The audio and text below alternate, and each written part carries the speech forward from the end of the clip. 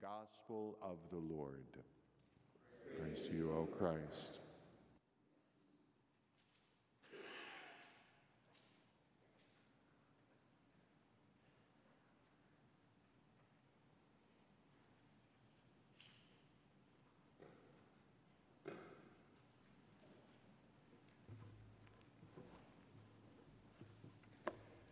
Our message this day comes to us from our first reading, the reading from Genesis chapter 3. Please be seated.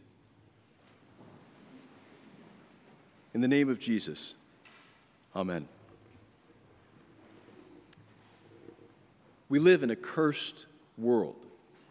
Some days you might feel the weight of that curse more heavily than others, but the reality of our situation remains. We keep hearing news of discord between nations, news of volcanic eruptions or other natural disasters, news of violence and crime, news of people dying. It'd be nice if you could just shut off all those reports, shut out the problems of the world. But that wouldn't fix much, if anything, would it? Because even without all the news out there, we'd still keep on seeing and feeling what it's like to live in a cursed world. Our bodies break down. Our relationships grind and strain. Our joys are fleeting and short-lived. The symptoms of the curse keep coming back. Now, I'll understand if you think that we live in a cursed world is not the most encouraging opening for a sermon. I agree. It's not good news. But it's the truth. There's a reason for all this brokenness, though.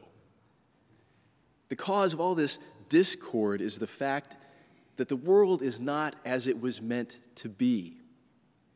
You and I are not as we were meant to be. And ultimately, it's all our own doing. Today's reading from Genesis chapter 3 picks up right after the account of what we know as the fall. After Moses records God's creation of the world and mankind, he sets the stage for the whole rest of the scriptures. The world was good. Perfect, in fact. God made the world, God made humanity perfect. At some point after that, though, our first parents doubted God's grace. They listened to the deceiver who wanted them to question God's loving kindness.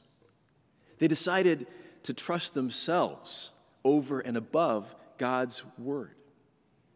And their distrust of the Creator who had given them and continued to give them everything, including life itself. By that distrust, the perfect world became a cursed world. They may have heard the word sin used in a lot of different ways, but the nature of sin is ultimately rooted in doubting God's grace.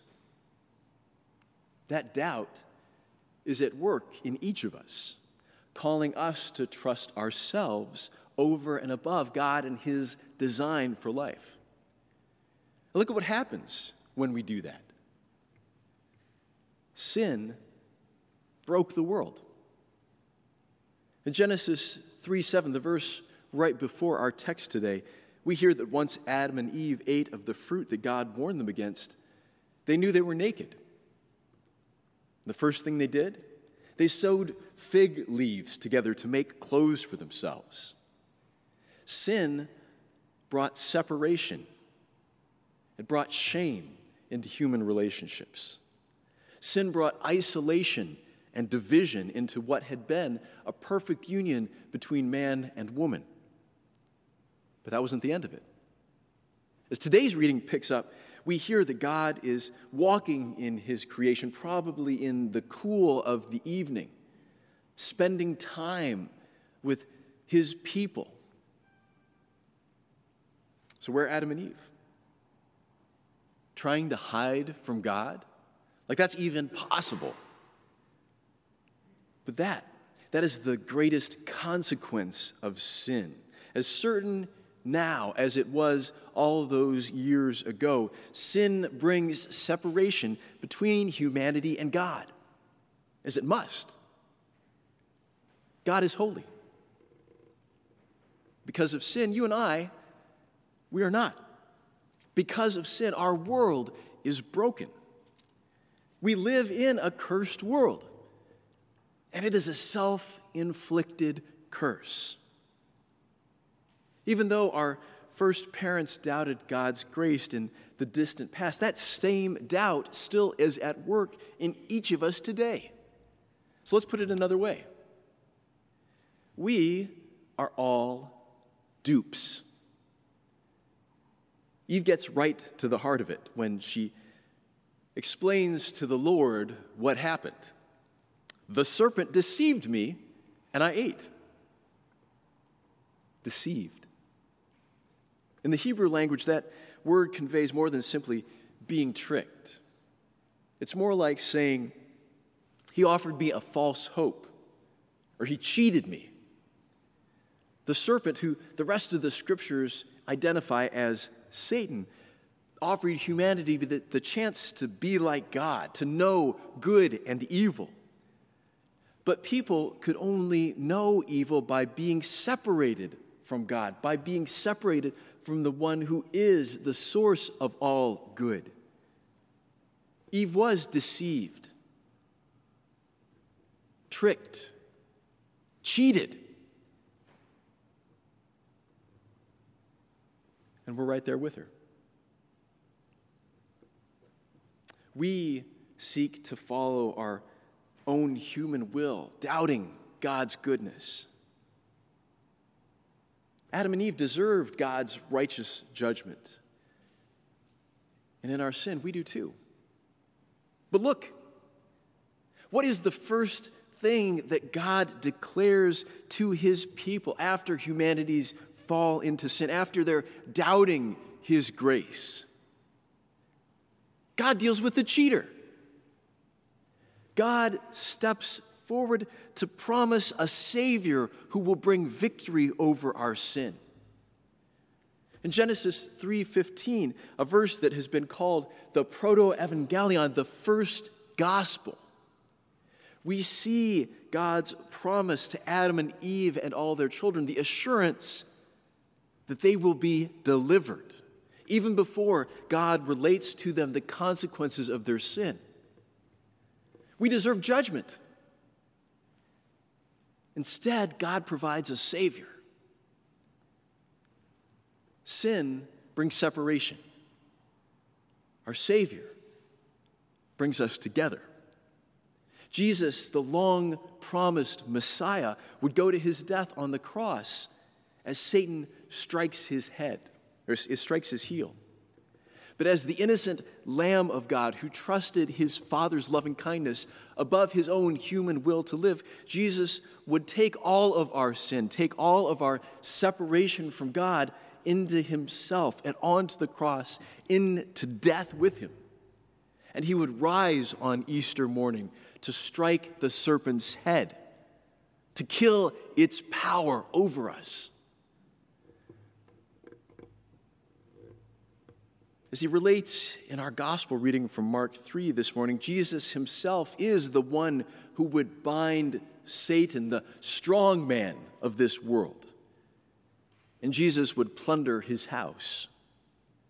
During his earthly ministry, Jesus cast out demons, giving a sign of his authority over the powers that would hold humanity captive. God has come.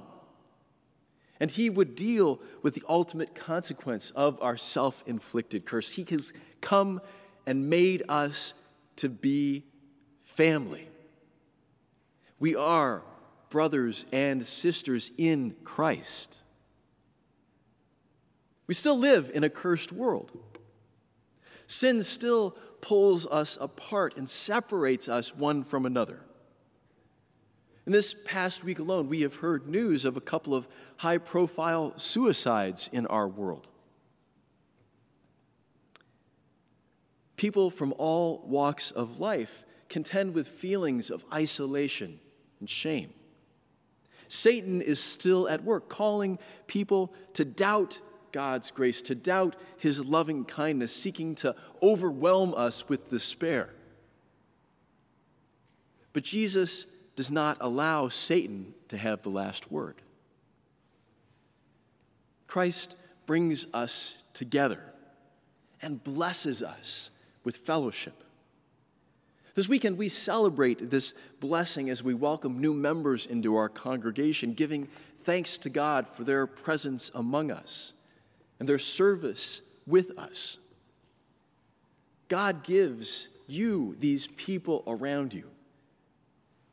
He gives you this blessing as a reminder and an instrument of his loving kindness for you, of his care for you. Make use of this blessing of fellowship. If you are contending with thoughts of suicide and isolation, speak out to the people God has put here beside you. You are not alone. And if you are not contending with such thoughts, make sure that your brothers and sisters in Christ Jesus know that they can come to you in their times of need or despair to experience the love that God has for them in Christ. We live in a world that is cursed by our own doing.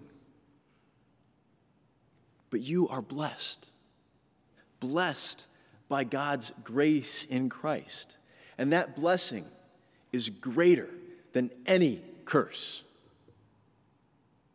Amen.